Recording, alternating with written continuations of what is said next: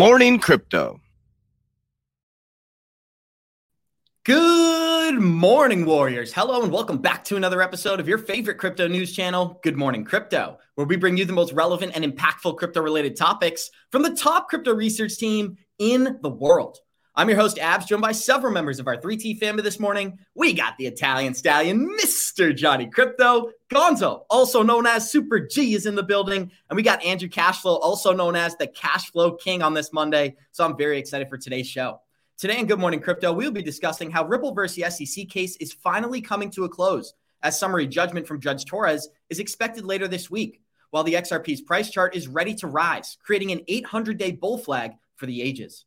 The Federal Reserve is quickly moving to combat a liquidity crisis, as the FedNow system is set for launch this July. A popular venture capitalist states hyperinflation has already hit the markets, claiming Bitcoin could reach 7 figures in the next 90 days. Leaked images reveal Microsoft is in the process of adding crypto browser to their capabilities, showing our community how this digital transformation truly comes once in a lifetime. Our show is available on your favorite podcast platforms like Spotify and Apple Music. And for those of you listening via podcast, our show is live on YouTube Monday through Friday, 11 a.m. Eastern at the 3T Warrior Academy channel. So Johnny Crypto, my voice cracked a little bit on that live. I had a long weekend, I got to admit, but I'm really excited for today's show. So thank you for being here, and how you feeling? Abs, I'm excited too. I missed you guys at the end of the week, but it's great to be back. And let me just say good morning to all the Warrior Maniacs out there. We love you guys. Appreciate you for showing up every day. Great to see Gonzo and Andrew. Can't wait to hop into it today and see what we got on the docket. A lot of good news. Absolutely. And we're going to Super G next. Gonzo, always happy to see your face. And I see you did your hair this morning. So thank you for making time for us. I already know it's going to be a great show. Yeah, good morning. Good morning, everybody. Yeah, man, it was a great weekend. It started off like Friday. It was just like me and Abs on the show. I mean, we had Tones, he came in, but it was cool, like the back and forth. So we had a great show. Great weekend. Got to spend time with family. It was my stepson's birthday, so we were out in Napa visiting his grandmother and having dinner. And so it just went by really, really fast. But it's going to be a great week. A lot of crazy stuff coming up. We have the FOMC meeting on Wednesday. Do we get the 25 basis points or we stay flat? We can talk about it, but a lot of different things, right? We have the new moon around the same time on the 21st. So we're going to that new moon energy. So we'll see what happens. It's an exciting time to be in crypto. And Andrew Cashflow, it was an exciting weekend in the Netherlands. I saw some protests were successful and they combated a lot of the carbon change emissions, a lot of the claims that were made. I'd like to get some details on that from you, and then we'll start the show. Actually, in the Netherlands, we had last week we had elections, not for the regular government, but the government above that. They have two chambers, and the whole country voted for one party. That was the Farmers Civilians Party, and everybody said what they are doing at this moment to the farmers, it's not correct. So the whole country voted, and they are the biggest in every section in the country. So it was fantastic, and then you see, that sometimes governments just do not want to listen to the people, and now the people had the chance to speak, and I hope things will change now. Power to the people, my friends. And I want to give a special message right now I just received from one of our listeners, Susie Gemini. I just want to take some time to send some love and high vibrations her direction. She did get some negative news this weekend. So if everybody in the live chat could just send some love and high vibes to our listener, Susie. She's always promoting positivity in our chat. So shout out to Susie. We are sending love and high vibrations your direction. On that note, we're going to start the show off the same way we always do by showing you our Good Morning Crypto Twitter account. That's at 3TGM Crypto on Twitter. We are just below 3,100 followers. Shout out to XRP Jenna. And this is some pretty exciting news we may share later this week.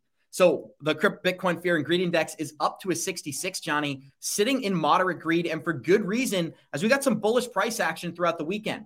We are currently sitting at 1.17 trillion in global market cap. Bitcoin is $28,000, Ethereum $1,700. We've got Bitcoin sitting at 28,000, Ethereum 1,700, and XRP is 38 cents. I'm sorry, guys. That live chat threw me off just a little bit. I want to take some time, send love to Susie. But Johnny, I'm going to kick it right to you while I get myself organized. What's on your mind, my friend? And then we'll get started with the show. Yeah, I'll tell you, man. I don't like seeing a 66 in the that's in the greed mode. And so that just tells you that at any moment, things could start coming down. You never know when they're going to start dumping. I mean, we're very close. When you look at the Bitcoin resistance charts, there's a lot of talk around resistance around 28 to 30. We're not that far away from that. So who knows? We'll have to see what happens when we get there. I do also want to send love and high vibrations to Susie. She's been an unbelievable supporter of the show and a great contribution in the chat room. We miss you. We love you. And more importantly, love and high vibrations. So sorry for your loss. It's always a tough thing. So Susie, you're in our prayers for sure. You're part of the family. So it's very interesting, Abs, when we look at what's happening here. We know that there's been a mini bull run, but it's not going to last. I don't think it's going to last too much longer. We got some crazy energies happening this month and the next month. So we'll see where this thing goes. But, the one thing that does give me a little confidence, it makes you wonder now that you see all the banks collapsing.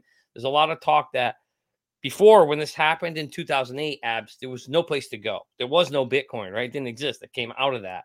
The interesting thing to see now is as these banks are collapsing, this is something to keep your eyes on. It's very important. Typically, the safe haven has always been historically throughout time until this moment in time, gold, right? People go into gold when there's a concern. Now the question is, will we start to see some of that money move into Bitcoin? Will Bitcoin become what everybody has been calling it, the digital gold store of value? We're going to see. Time will tell, but this is the time where we're going to start to see if that, it's going to be the beginning of whether that's going to be true or not.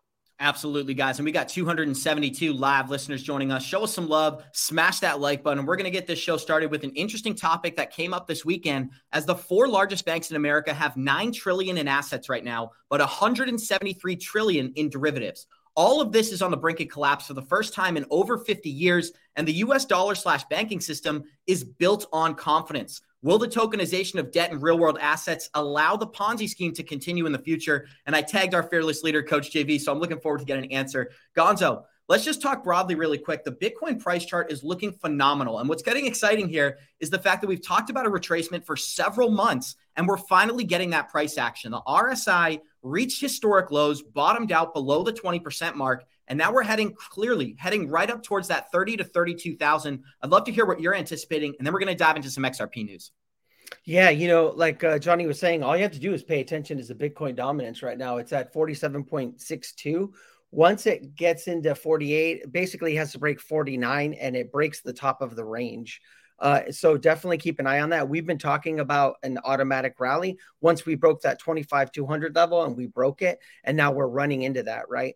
And so we can see this automatic rally going from the 0.5 fib that I think, I'm going off my memory, is at 32K all the way up to the bottom of the golden parket. That is at about 39K. For me personally, once we hit the 0.5 fib at 32K, that's when I'm starting to look at to de-risk, right? Because depending on this narrative, and you're going to see this, right? We're going to talk about this in that bet thing, but you're starting to see that narrative now come out where Bitcoin is a hedge against inflation, right? In this hyperinflation narrative, and that the banks are collapsing, and that, Bitcoin is there to protect us against that. And you can see from Bitcoin dominance that narrative starting to take. I mean, it is absolutely crushing it. When you look at the Bitcoin pairs, there are only a few altcoins that are doing better than Bitcoin. But I watched the Bitcoin Ethereum pair, and it's absolutely devastated right now. So that basically means that if you were holding Bitcoin, you can trade into more Ethereum, which is actually what I'm going to be looking to do when I de-risk. And Gonzo, I do want to kick it right back to you because we got this XRP price chart I want to show. Somebody commented something that we talked about on Friday, me and you in particular, Gonzo. It said a new breakout for crypto as Fidelity Investment now sales are live. You can get commission-free trading of Bitcoin and Ethereum using Fidelity, and that's for millions of American investors, specifically over 37 million investors now. But I wanted to get your comments on this, Gonzo, as the XRP price chart is looking better than ever. And Waters Above commented on this weekend. He said this pattern is over 800 days in the making. Do you hear that, Bearable Bull? This is going to get wild up here for XRP investors. From the lows against the SEC lawsuit until this Monday, 811 days later, we formed a perfect bullish triangle, never breaking below this trend line of support, and finally coming to the precipice of what we believe to be something very big, Gonzo. So I'd love for you to elaborate on that. What does this price chart mean to you while it's coinciding with summary judgment at the end of this month? Yeah, just look at the price chart, not any of the news or anything that going into that. But when this thing breaks out, this is a bullish pattern. When it breaks out, I mean, we got to take it in levels, right? We need to get above 44. And then once we break 44, basically above 55. And then once we get above 55, this thing's going to run. But if you do a macro fib pull on it, not taking into consideration any of the news, just looking straight at price action, you're looking at an automatic rally that can get us into the golden pocket. I think it's at about $1.10. So like if you're looking to de-risk, Waters was talking about this yesterday on his podcast. Probably anywhere between 80 cents and $1 is probably a safe way to de-risk. I think that's what he's looking to do. And that's for people that have been maybe holding this asset for a very long time and got in at those bottom levels, right?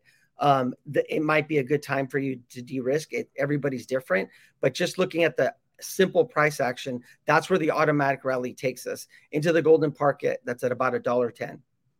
And $1.10 is something that a couple of months ago people would have been pessimistic on. Now that sounds pretty great. As we're sitting at 38 cents right now, Andrew Cashflow, and we got some pretty exciting news from John Deaton. As John Deaton said, regardless of what happens during the summary judgment, there's going to be an appeal process, whether it's from Ripple or the SEC. But the price chart is telling us something a little different because it looks primed for some movement. So I'd like to hear from you, regardless of a summary judgment, if Ripple wins, obviously this is going to get optimistic here. This price chart is going to get really exciting. But if there is some sort of a settlement or a resolution where there's not an outright win for Ripple, but pre-2014, let's say, it's considered an ICO, and now going forward, Ripple is going to get the go-ahead from the banks, do you believe that could be a huge catalyst, or will the appeal process hold the price chart back? Mute button, Andrew.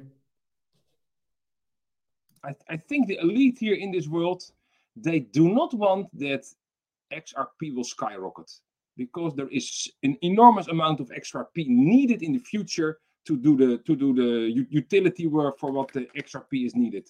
So I would not expect that it will be skyrocketing immediately, because once it goes up very fast, it also will come down very fast again to this kind of level. Will it grow over time? Sure. But also what's very important is if an outcome of the lawsuit will be there, it's very depending if that is good for XRP, the price appreciation of XRP, but also we have to look wider to the scope of the whole crypto market. And what Brett Garlinghouse always said is, I want to have a general solution, and I want to have something that we can build on. And I want regulation, and he does not want to comply to say, okay, yeah, we were fault and we pay a penalty, and then that's that, and we are done. So I think there are more sides of the medal than we only see at this moment. Absolutely. And John Deaton seems to agree with you, Andrew Cashflow. We're going to play a short clip of John Deaton talking about what could happen after a summary judgment is revealed. Then we're going to kick it to our man, Johnny Crypto, guys. So here we go. That Coinbase interview that Tony did of Thinking Crypto channel. Think about this. If Ripple wins and Judge Torres says, SEC, you couldn't prove XRP was sold as a security by the actual company that owns 50% of the tokens, do you think that's going to give Coinbase and Kraken confidence? If you can't prove it against Ripple, and you sure as hell can't prove it's a security when Coinbase or Kraken or Uphold sells it. So despite, I know that the chief legal officer of Coinbase said, well, and he's got to say that. It's a publicly traded company. He's going to say, we have to be careful, we got to do this, we got to do that. But just think about common sense. If you lose against Ripple, if you can't prove Ripple violated the law, you sure as hell not proving Coinbase or anyone else did. And that's what this case is really about, Johnny. Not only is it setting precedent for XRP, it's setting up precedent for every enforcement action from the SEC after the fact. He said if they can't prove that Ripple was a centralized security after over 50% was held by the company, they're not going to be able to apply that to many other projects. Specifically, let's just talk about Ethereum, because Ethereum legitimately had an ICO. So I'd like to hear what stuck out to you during this video, and then we'll talk about that. Yeah, there's really a lot to unpack there, because every court case is different and all the facts have to apply for it to apply as precedent. But the reality is he's right. A lot of companies are going to look at that ruling and they're going to make a decision on a risk level or a tolerance level that they're willing to do. And that outcome of that case will be a big factor of that. And that's why, Abs, I personally believe we haven't gotten a result, because it's such a it could have a big impact, as Deaton said there, potentially. And the reality is, if we get a ruling, we all know, I've been saying it on this show, if we get a ruling, you don't have a ruling. You don't have an answer, because I told you what's going to happen. The minute we get the ruling, if it's against the SEC, what do you think they're going to do within 5 seconds? Appeal. File an appeal. And then if they win that one, they're going to file the other appeal. So this case, if we get a ruling and it's in favor of Ripple, everyone's going to cheer. Everyone's going to be happy. It ain't going to matter because they're going to end up appealing and appealing. This thing's going to get tied up for another 2 years. I'm telling you, we want a settlement. A settlement ends this quickly and it moves on. It's a bit selfish in a way for XRP holders because that means XRP gets what they need and nobody else in the industry doesn't. And we know that it appears from everything we're seeing at, it doesn't feel like the U.S. government really wants clarity around this space. If you ask, from what we're seeing, if this case comes to ruling, gets settled, you're going to get clarity. And I'm not so sure that's what they want yet. So we'll have to see what happens. I think he's right. Companies will definitely jump to a conclusion, but will it stick? Depends. We're going to have 2 more years of appeals. Absolutely. And I want to read this quote before I kick it to Gonzo. He referenced some statements from Coinbase chief legal officer, and this is exactly what John Deaton was talking about. The chief legal officer said, "I'm very eager as much as anyone to see how the court case rules. And as soon as we have that ruling, we will put it into process and see if we need to revisit our listing decision." What he's basically saying, and this is a spineless way of saying this, if Ripple wins, they're comfortable relisting. If there's anything that's not perfectly clear, they're going to avoid putting Ripple back on their platform. And I'm calling it Ripple. I mean XRP. Gonzo, I'd like to get some thoughts on your statement. What does it mean to you? Yeah, like Johnny's spot on. He's 100% right. Unless we get like a settlement, then if this thing goes to like jury trial, there's going to be an appeals process and it's going to have to move through the court system. But you know what? I'm okay with that. Like, you know what? I just don't give it energy anymore. At this point, I have my investment thesis. I was actually talking to Mario about this yesterday. We're starting to build short-term positions into XRP, right? I have my long-term stuff that I don't touch, but now I'm starting to build because I have time, right? And I have some capital to build a short-term position that when the price moves, and it will move, it'll move with the rest of the market, right? Then I can actually pull some profits, right, and trade out of it. So like whatever happens.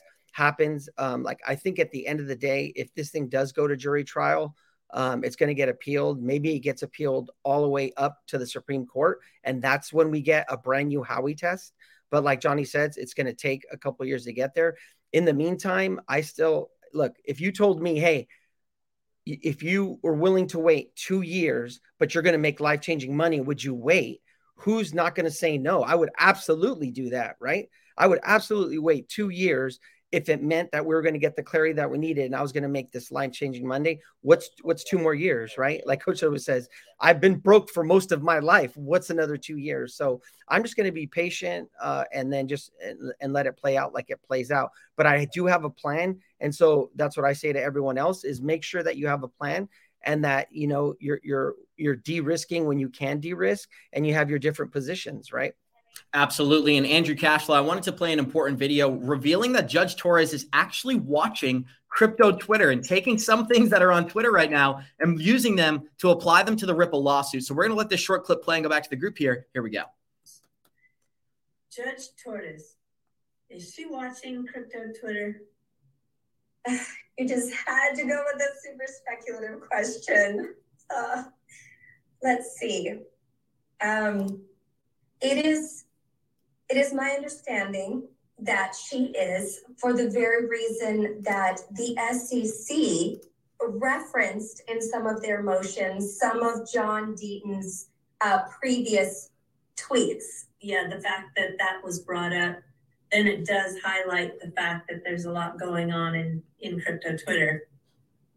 I would surmise as much. So I would probably feel comfortable saying that Judge Torres is probably not unaware that there is, in fact, an active community.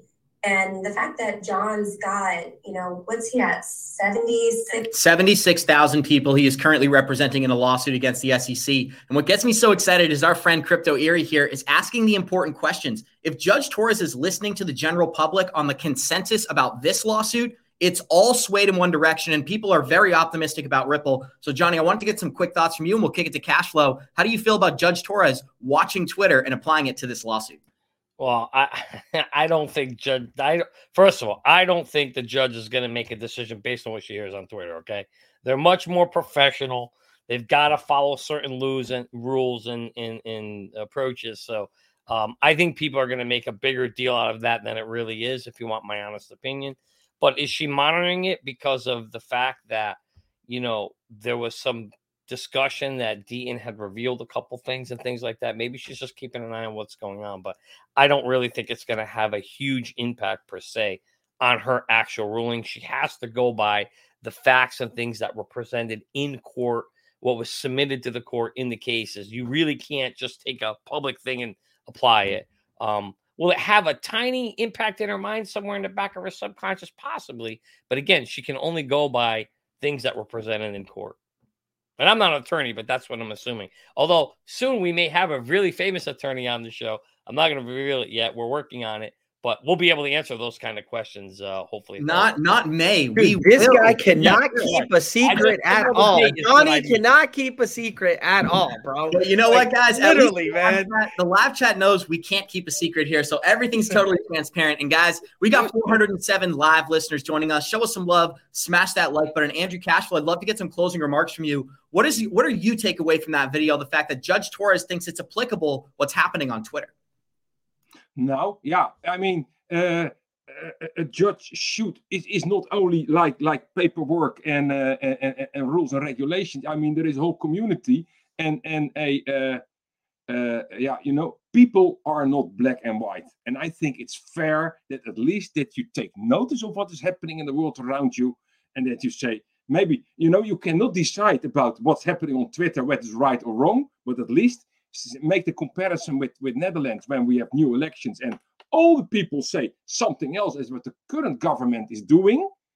I think you should count your blessings and say, okay, maybe we have to listen. If everybody calls you a horse, maybe it's time to buy a saddle. That's a great way to end it. And Andrew Cashflow, I know you're short on time, so thank you for making time for us today. It's always great to have you on the show, Andrew. Okay. See you next time. Bye-bye. And we're going to switch gears a little bit here and talk about how the Federal Reserve is readying their digital payment system, and it's happening here in 2023. So, Johnny, I'm going to kick it to you right after I go over some important details in this article.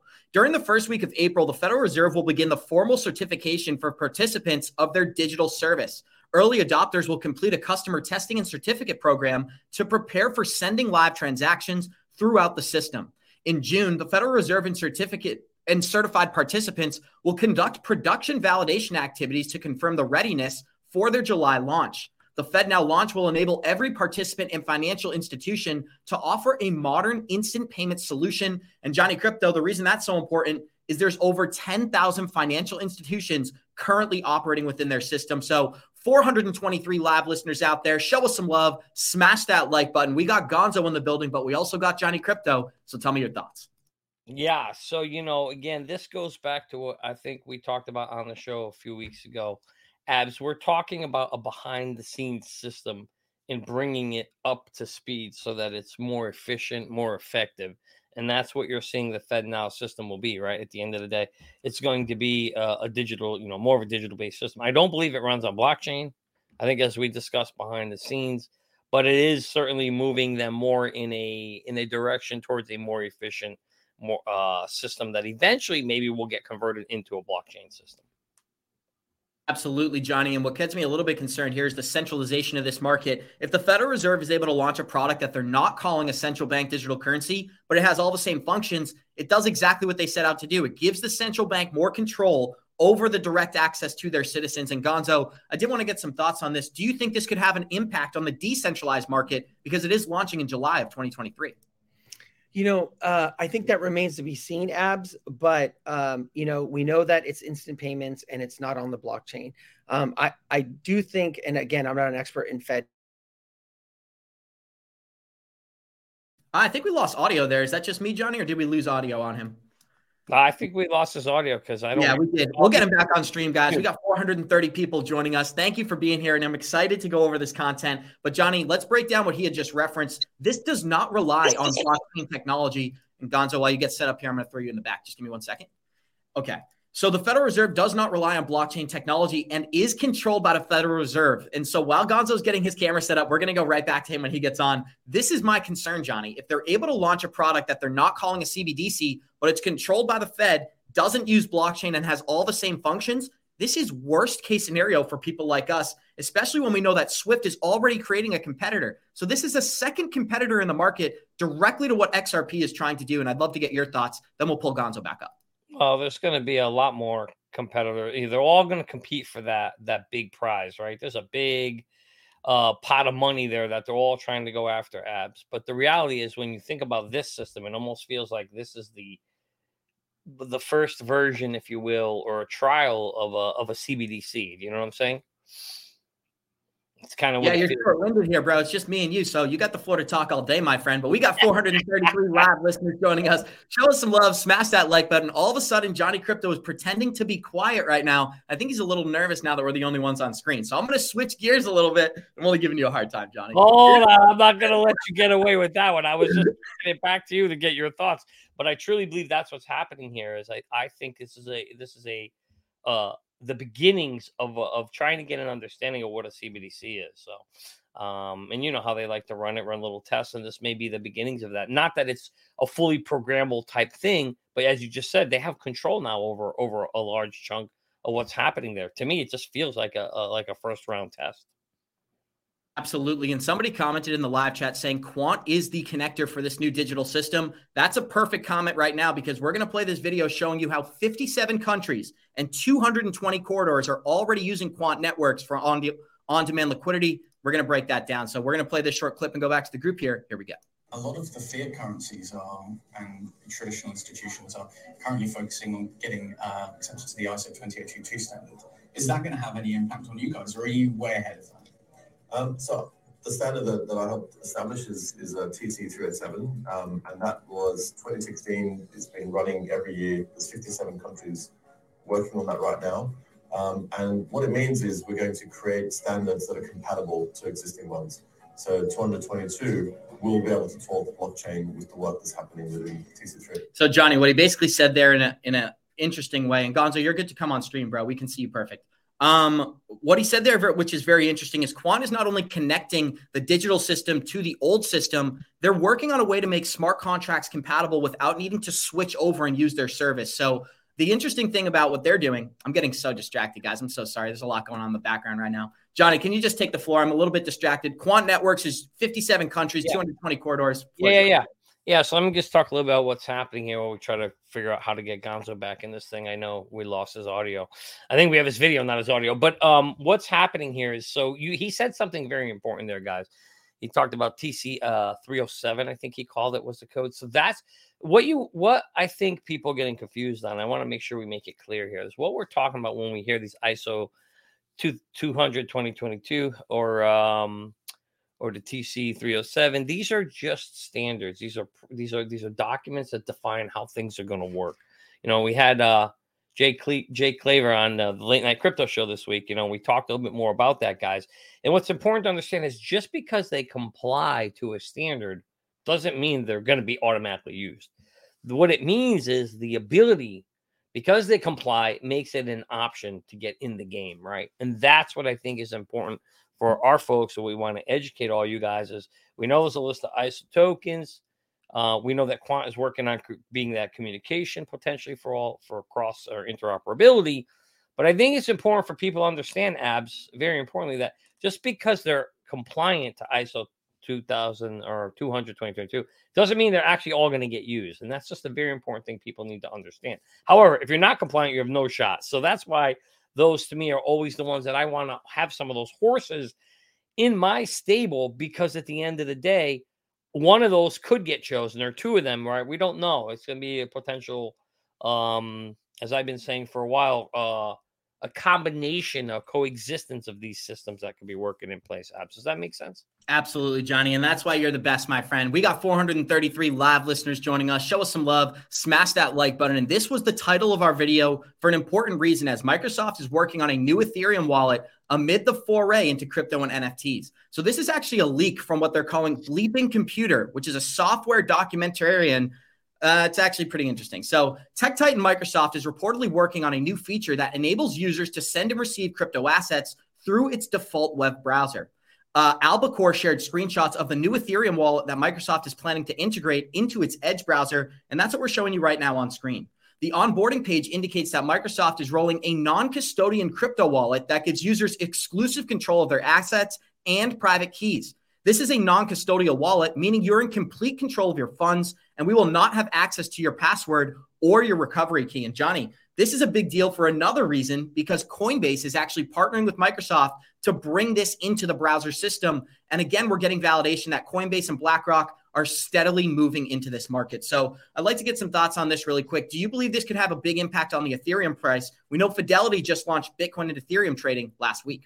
I'm not so sure it's going to have like a huge, I think we might have Gonzo back. I'm not so sure it's a huge impact on the Ethereum price per se, Abs. But what I do believe is that it's another sign of validation. You got Microsoft working on creating a crypto wallet for this industry. To me, it certainly shows that there is a future for this stuff, and there's no doubt that they want to start getting into that space. And it will also bring, I think, a lot more credibility to the space as well when you've got a Microsoft-based wallet. There he is. He's back. Can we hear you? Absolutely, Gonzo. I'm going to kick it right back to you. I don't know what happened. Like we like to say, that when you start speaking facts on the show, the global elites like to shut us down. So whenever somebody gets kicked off the stream, we know we're onto something good. And I'm only kidding, of course. But thanks for coming back. What's on your mind? Yeah. So what's happening is I can only use the speakers on the laptop. So we might be getting background noise. So I'll mute if we get anything crazy in the background, Abs. All right. Perfect. We'll just have to float it. The earbuds are working. But yeah. So are we talking about the crypto wallet for Ethereum wallet launching on Microsoft? This is going to be huge. And everybody who doesn't know, Gonzo's the Ethereum expert in the group. So please tell our listeners, what are you anticipating? I know this isn't confirmed, but it does seem to be that they're perfecting this behind the scenes. I wouldn't be surprised if we saw a rollout in the next 6 months. Yeah, if you think about it, we were talking about this with Andrew this morning. A wallet is kind of a web browser, right? And so I can see this moving into that, right? You incorporated. We saw something very similar with Brave browser where they had their wallet, right? And you had the whole thing with the library token. So I could definitely see them. It's a non-custodial wallet, which means that you control your keys, you control your seed phrase, and they're going to just make it very easy for you to be able to buy Ethereum and other cryptocurrencies or ERC20s because it is on the Ethereum blockchain. But yeah, I know that these are just kind of screenshots, but definitely you can see where this is going. So when people like say that, cryptocurrency is a scam or that, it's going to get regulated out of existence, absolutely not, right? Microsoft wouldn't be putting this kind of money into incorporating it if they thought for one second that cryptocurrency was going to get regulated out of existence, right? That's just not going to happen. And this is just showing us more and more that these big tech companies believe in it, and they're starting to get involved. Absolutely, Gonzo. And there was another venture capitalist that came out this weekend, said that he was anticipating Bitcoin could go to $1 million in 90 days. So this is a former investor of Andreessen Horowitz, very, very successful man. And what he did is he put $2 million into a leverage trade, claiming that Bitcoin's price could exceed $1 million in only 3 months. And the reason behind that is because he believes we're going to see a rapid devaluation of the US dollar as the Federal Reserve has already began quantitative easing, but they're doing it in a pretty unique way, Johnny. And we're going to address that later in the episode. But I'd like to get some thoughts on this big bet here. Is there any chance, let's skip that question because there is no chance we reach $1 million. But why do you believe he thinks the price targets could get so high? We're showing the God candle on our screen. Well, it's funny that you say that. I was watching a couple of other videos from, I'm trying to think of the name of the show. Oh, Stansberry Research, Danielle Cambone. And she had a couple of different people on there, some who are into Bitcoin, some who aren't into Bitcoin. And it's interesting that a few of them, quite a few of them were actually bullish for Bitcoin in the future, Abs. And they're all making predictions, that it will go like the 3,000 or 10,000 first. But at some point, they will reach somewhere in the $200,000 to $250,000 range, maybe even 500. So it's not inconceivable. I think a lot of these guys, and these are well-connected, high guys in the space, right? In the stock space that know. So it's not like we're just got somebody. And so if these guys, and you hear that consistently throughout the space, and then what's her name too? The woman who runs, I forgot what it was. The Kathy Wood. Yes, Kathy, thank you. She's also out there promoting, $1 million somewhere down the road. So it's not inconceivable, Abs, that if Bitcoin does become the thing that sticks as digital gold, I won't surprise me if, and when we get a little more clarity around the whole crypto space in general, I could see the floodgates opening up. And yeah, I can see potentially 3, 4, 5, 6 years from now, a Bitcoin over to. I wouldn't be surprised. Let me say, if we see, it ain't going to go like that. It ain't going to skyrocket in one day. I think it'll be one of those things where over time you can gradually see it increase 200,000, 300,000, 500,000. Because remember, Abs, the one thing that this whole society is not used to, this thing's limited. We haven't had a limited money supply since we decoupled from gold. But Bitcoin's limited, 21 million coins. That's it. So I do think it's very possible someday down the road. Absolutely.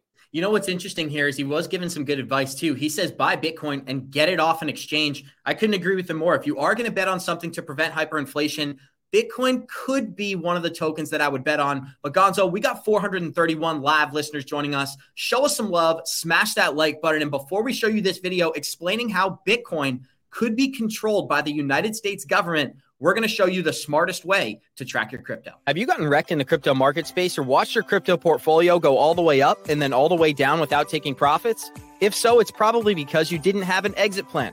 The good news is that doesn't need to happen anymore thanks to a new and innovative crypto tracker called Merlin. It's the smartest way to track your crypto. Merlin brings all your coins into one place so you can see all your assets across the different exchanges on one screen. You can see your total portfolio value and, more importantly, your daily gains, losses, and totals since inception. Merlin puts the power back in your hands so you no longer have to guess what your portfolio is doing on a daily or monthly basis. Most importantly, Merlin lets you create an exit plan and sends you notifications when your targets are reached so you no longer have to get wrecked in the marketplace. Go to merlincrypto.com, that's merlincrypto.com, and sign up for our free 30-day trial and get on the wait list so you can receive an email when the product is launched. Don't miss out on this new and innovative app, Merlin. It's the smartest way to track your crypto. Not only is it the smartest way to track your crypto, it is absolutely free for the first 30 days. And the link is listed right below our video. So guys, if you have an exit plan or haven't created an exit plan, our application is the best one to use. And if this isn't validation, I don't know what is. We got 448 live listeners joining us. Show us some love, smash that like button, and really show us some love by signing up for the link down below. But we're going to let this short clip play talking about Bitcoin and go back to the group here. Here we go. Should the United States Federal Reserve buy Bitcoin today and put it into those reserves as a hedge against all of the chaos, all of the uncertainty, all of the problems that we talked about? Or do you think it is either too early or not prudent for them to do that right now? They don't need to hold reserves. They're the world's reserve currency. They just print dollars and build gunships and space rockets. So no, they don't need this. The more contentious question is, who owns all of that Satoshi Nakamoto stuff? My theory has been from day one that this was a combination of the GCHQ in the UK and the NSA in the US that built this. But I spoke to the Department of Defense several times over the years, and they don't know where Bitcoin came from. Let's pause it here because we do get a response from Anthony Pompliano that is worth showing our listeners. But Johnny, we've played this on the show several times, and it's something that Bitcoin maximalists are either purposefully avoiding or just not taking into account. The NSA tracked down the creators of Bitcoin for developers in California. And then not only did they track them down, they identified them, they spoke with them, and then they said, great job, guys, and went about their way. So it's very interesting to see that the whole narrative behind Bitcoin is we don't know who created it. It's basically a gift from God. And now we should just adopt this as a global currency because it can't be controlled by anyone. Well, we know Satoshi Nakamoto's wallet has 800,000 Bitcoin. I'm not even sure what the value of that would be. And according to the NSA, that's controlled by 4 developers. So I don't know. I'd just like to get your thoughts before we kick it to Gonzo. What does it mean to you? You know, I always go back and forth on this. I've always said very consistently on the show that to me, I'm not really that concerned with who created it at this point. The reality is it's out there. And if people adopt it as a utility and decide to use it, whether it's a store of value or an exchange, you know, it was funny on one of the shows I was watching, they were actually talking about, you know, Bitcoin actually becoming a part of the basket. They were talking about as we transpose from the U.S. being the global reserve currency to a basket of currencies. They talked about other countries' apps. They've actually flirting around with the idea of Bitcoin being in as part of that basket, which would be very, very interesting. So we'll have to see how it goes. You know, there's all these stories, right? You know, here's one that they're talking about this and that. Here, guys, here's the bottom line. You're not going to know. It's WWE. You're not going to know who made it. Most likely, I mean, of course, they could tell you 4 guys made it, but maybe those 4 guys work for a 3-letter agency. We're never going to know the truth. And you could go ahead and spend all your time trying to figure it out. And when you do, what are you going to do? Nothing's going to change anyway. So I don't waste my time and energy on that, Abs. I waste my time and energy on where to go look for the next horse to add to my stable.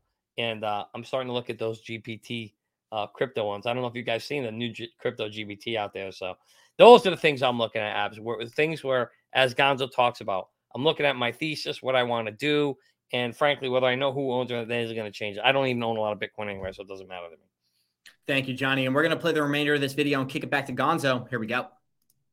But they kind of are open to the idea that it came as a parallel system that was built as a just in case by state actors themselves, knowing that it's decentralized, but if they can play a central role in it, it's okay. So I don't know, maybe that's the stake that they already own. Who knows? It is. It's very interesting to think about what people perceive to happen here in the future. So he just completely avoided the question. I mean, Raul Paul, shout out to Raul Paul, just dropping gems on Anthony Pompliano, and then he couldn't even come up with a response. He just ignored the fact that the NSA had tracked them down, and he thinks the CIA and NSA coordinated to create these new protocols. So it's really interesting that Pompliano would just ignore the question and not even give a response that could be clipped and shown on shows like this. So Gonzo, I'd love to get your thoughts, and then we'll continue. Yeah, like Johnny says, everybody's going to have a different investment thesis. Could it be possible? Absolutely, it could be possible, right? But does it change anything in your investment thesis? Everybody has to answer that for themselves. For me, it doesn't. We cannot argue that Bitcoin is the energy of this market, that it runs anything. As Bitcoin goes, the rest of the market goes. And that's where we're at right now. Until one of these, like XRP, Ethereum, or whichever one of these breaks away, and I'm not saying that that can't happen. Maybe in the future, we get resolution in the XRP case, or we get a new Howey test or whatever. Maybe XRP becomes the leader or the energy of the market. But for right now, Bitcoin runs this market. And as Bitcoin goes, the rest of the market goes. The chart shows us that consistently. But if we can go back to the other story, Abs, because I think it's important about Balaji. Yes, that's this. Okay, yeah. So if you guys don't know, so Balaji, because I was having issues, he's the ex-CTO of Coinbase, right? And what gives him credibility is he's one of the first guys that put out some tweets back in January of 2020 about the pandemic, right? Before we even knew what COVID was, before we knew what the lockdowns were going to happen in March, this guy kind of predicted it. So it gives him credibility, right? So then now he's on Twitter. He puts out this bet, right? Basically, it's a $2 million bet. One guy took it, right? Where he's saying that there's going to be hyperinflation and that Bitcoin's going to go to $1 million in 90 days, right? Now, we always say anything possible in the matrix. I have a position in Bitcoin. If that happens, great. But the likelihood of that is not very high, right? When you look at everything that needs to happen. Now, he brings up very good arguments. When you look at his arguments about hyperinflation, I think they're very good arguments. And I think it's something that could happen somewhere in the future, 5 to 10 years, right? If we don't get this thing under control. But remember this, and this is the narrative part that I was talking about, where we're starting to see this narrative of it's a hedge against inflation. He could be betting $2 million, and we know that he did because he put it into smart contract.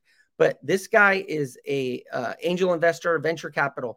He could have a shit ton of positions already built in at the bottom of Bitcoin. And so he's incentivized for people to buy, right? And even if it doesn't go to $1 million, if we get the automatic rally and he gets everyone to buy and this thing moves up to, let's say 30 something K, maybe 40K, he could make a shit ton of money. That's more than the $2 million, right? And just that's what I want to point out is that keep that in mind, that he's incentivized. And even though he's betting $2 million, that could be chump change to what he's about to make if he's built positions when Bitcoin was down at like 16, 17,000, especially if he's using leverage and the Bitcoin price rallies, this guy can make a shit ton of money. So just keep that in mind. Absolutely. Thank you for clarifying that, Gonzo, because that's very, very important to know. And look at this detail adding to what you just said. Jim Cramer said he would sell his Bitcoin 6 days ago. And since he made these bold statements, it's already up over 17%. So I think it's validation, like what happens behind the scenes. These guys have some clear insight. And this is the chart I wanted to show our listeners, Johnny, before I kick it to you.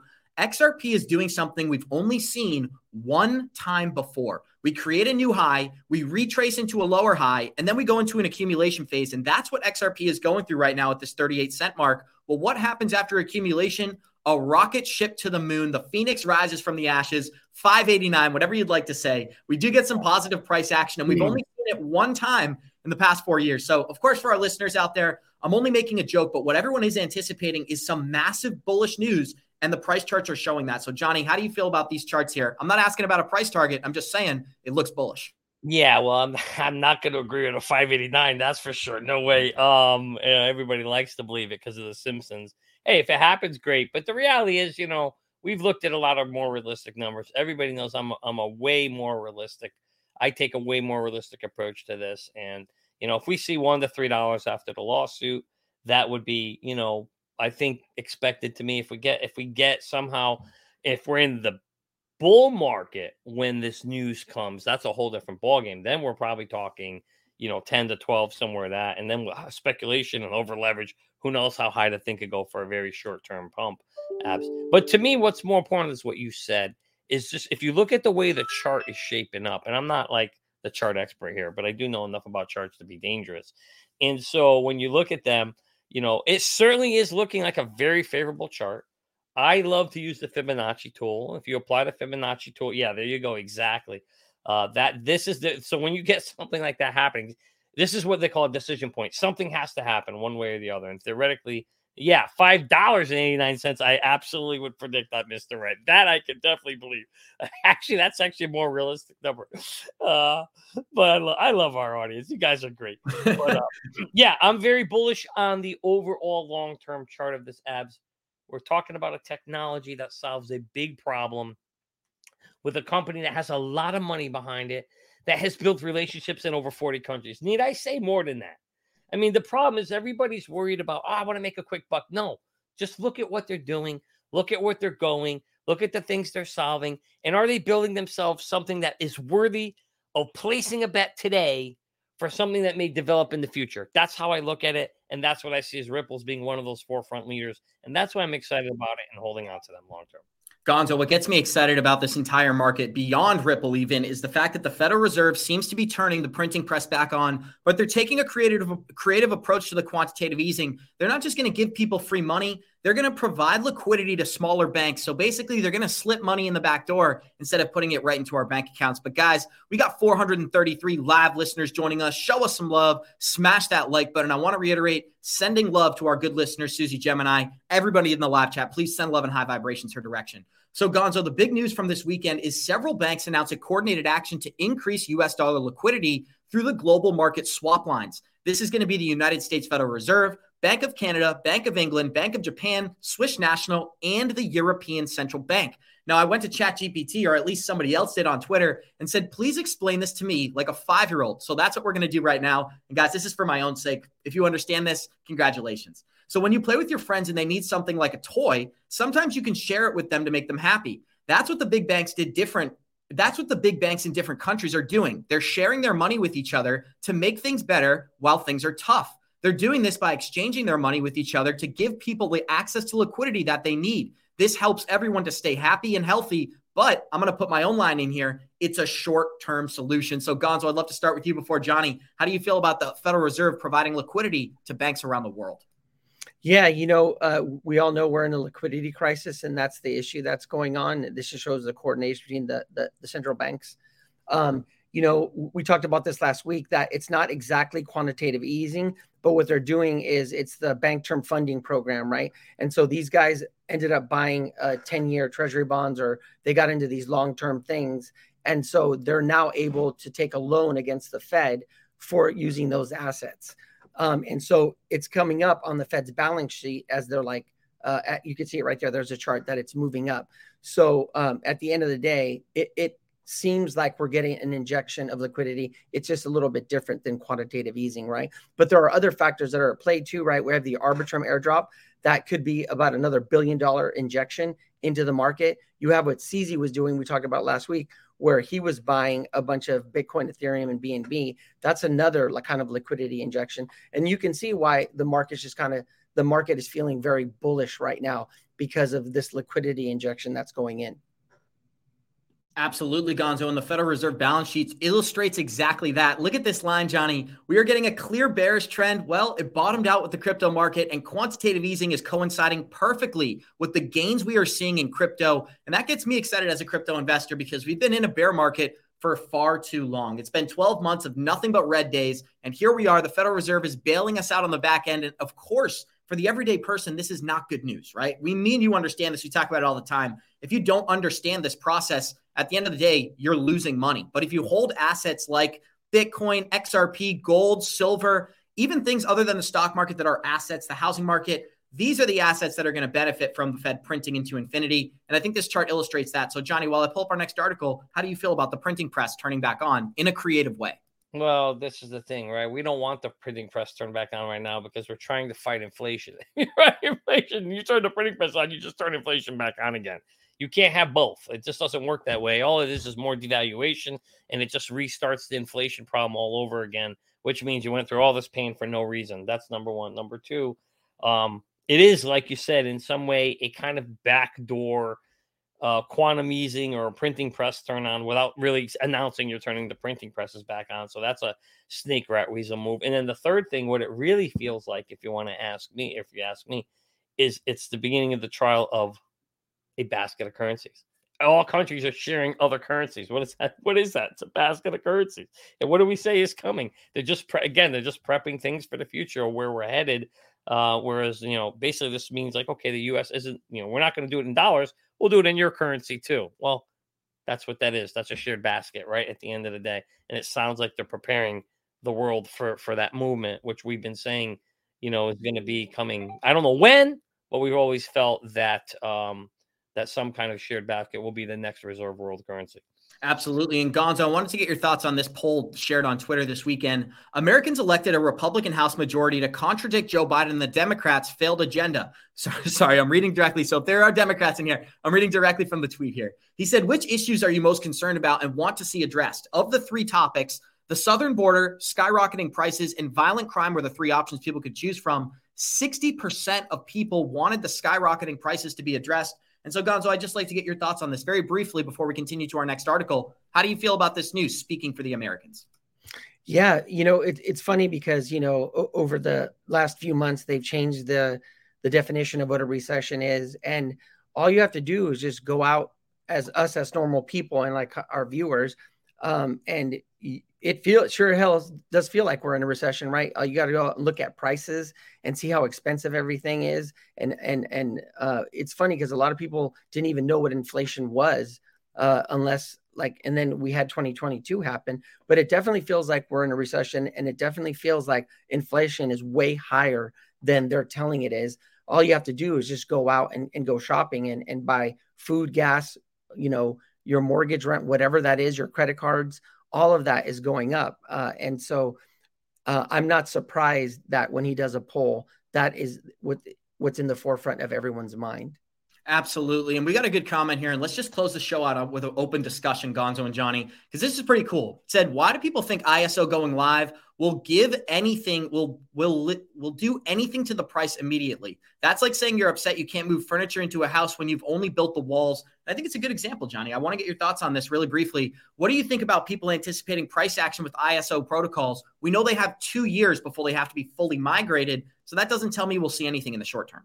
I literally just said that earlier in the show. I totally agree with this statement. There's no indication whatsoever that anything's going to go up. All it means is that these tokens are compliant with a standard that's in place.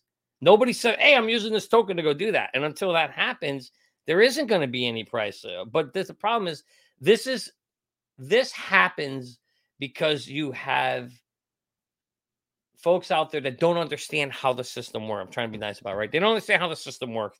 And because we're in a speculation stage, and you always find that prices will be higher during speculation, that's what you're getting at. You're getting the speculation of, hey, these are ISO compliant, and hey, ISO 2000 coming out too, and everybody gets pumped up, excited, and no, it means nothing. I'm waiting to hear, companies, institutions, governments saying, hey, we're using this particular token, or we're using this particular blockchain, and it's going to leverage this particular cryptocurrency. And we haven't heard that yet, Abs. We have not heard that. And actually, we've heard not DeSantis, but I've actually heard the governor, it was the governor of one of the southern states, she actually banned part of a policy where they were going, they snuck in the bill, Abs, that they were going to say CBDs are okay, but all of the crypto is bad. And I wonder if that's what this guy's saying here in terms of around DeSantis, if the same thing is happening. But we got one topic that we will be talking about tomorrow on the show, Johnny, and we got 417 live listeners joining us. Show us some love, smash that like button. Somebody said, when is it likely to happen? What I do just want to close out this topic on is that this migration is going to happen slowly between March of 2023 and March of 2025. What I think will happen is a very slow turn in the market. Some bullish momentum will come in, scoop up these low prices, and lead us to a slow climb. Eventually waking up in 2025, the mainstream media is going to be telling everyone to go buy crypto, while the people who are watching our show today are taking profits on these assets that are cheap right now. So guys, we're going to close this show out with an interesting article, Gonzo, talking about how Hedera released new protocols to actually receive lost tokens. So this is pretty cool. DREC, which is an acronym for Decentralized Recovery, aims to solve the market-wide problem of recovering lost tokens or private keys to regain access to crypto wallets. This unique mechanism offers a safety net for stolen or misplaced currencies, resulting in an environment that is still, for too many, risky to engage in. So Gonzo, this is pretty cool. A safety net coming underneath the blockchain. I know when I first got into this market, I was making mistakes left and right. I was sending $1 transactions to make sure these things would go through. And that's something I still do today. But this new system could be the safety net that we've all been waiting for. What's it mean to you? Yeah, I was talking to Andrew about this morning, and he's not here to too bad because he had already kind of seen how it works, because I had brought up the question of third-party risk. As long as we don't have third-party risk, we're good to go. But it sounds like it's at the protocol level. And that's great. Anything to make it easier for like the common person that is not deep into crypto like we are, to make it easier for them to transition and then not worry if they lose their keys or if they send, their HBAR to the wrong address, or on the wrong blockchain, they're able to recover it. That just makes it much easier. And we're going to need that, right? We're going to need that for mass adoption. We're going to need this thing to be very fluid and very easy. And so that people don't lose their money, right? And so that there's an ability that when you send it on the wrong blockchain, or if you misplace your seed phrase, that you're still able to recover your assets, or people will be afraid, right? And like I said, the big question on that, how they're doing that, is as long as it doesn't open us up to third-party risk, I think it's a great thing. Absolutely, guys. And we got 420 live listeners joining us. Show us some love. Smash that like button. And we want to remind you guys, the Freedom Conference is taking place this April. I believe it is April 15th and 16th. And every single one of our team members is going to be there. There is some tickets still available. So if you're looking to come and visit us in person, this is the best opportunity to do so. And I just thought about this morning, Johnny. When we have this conference, we could be celebrating some positive news when it comes to the XRP price charts. So this could be bigger than a conference. It could be a celebration, my friend. So with 60 seconds left, why don't you close this out here, Johnny, and then we'll bring it home. Yeah, Abs, I would encourage everybody to come check it out. We'll give you some hug. We'll give you a big old hug. And but more importantly, it's just a great place to come and meet us, hear great, wonderful content from the presenters on how to kind of grow your wealth, how to protect yourself, how to create exit plans. We have so much stuff that's going to be shared, within the folks that come and attend to it. I would highly encourage you. But more importantly, it's just there's a bunch of high vibrational frequency individuals coming together, and it feels so great to be around that energy, Abs. So for that reason alone, I would be going if I wasn't part of it. But I encourage all you Warrior Maniacs, if you want to come and spend some time, check it out. Come check it out. April, like Ab said, April 14th and 15th and 16th in Arizona. Going to be exciting times. Absolutely, guys. And we're going to close this show out the same way we always do, by saying thank you to each one of our guests. Thank you to Johnny Crypto. Thank you to Gonzo. And thank you to the Cash Flow King himself. We got 393 live listeners joining us. Show us some love. Smash that like button. We'll see you guys in 23 hours. Like we always say, Warriors, guys, get the shit together, baby. Thank you for joining. Let's go.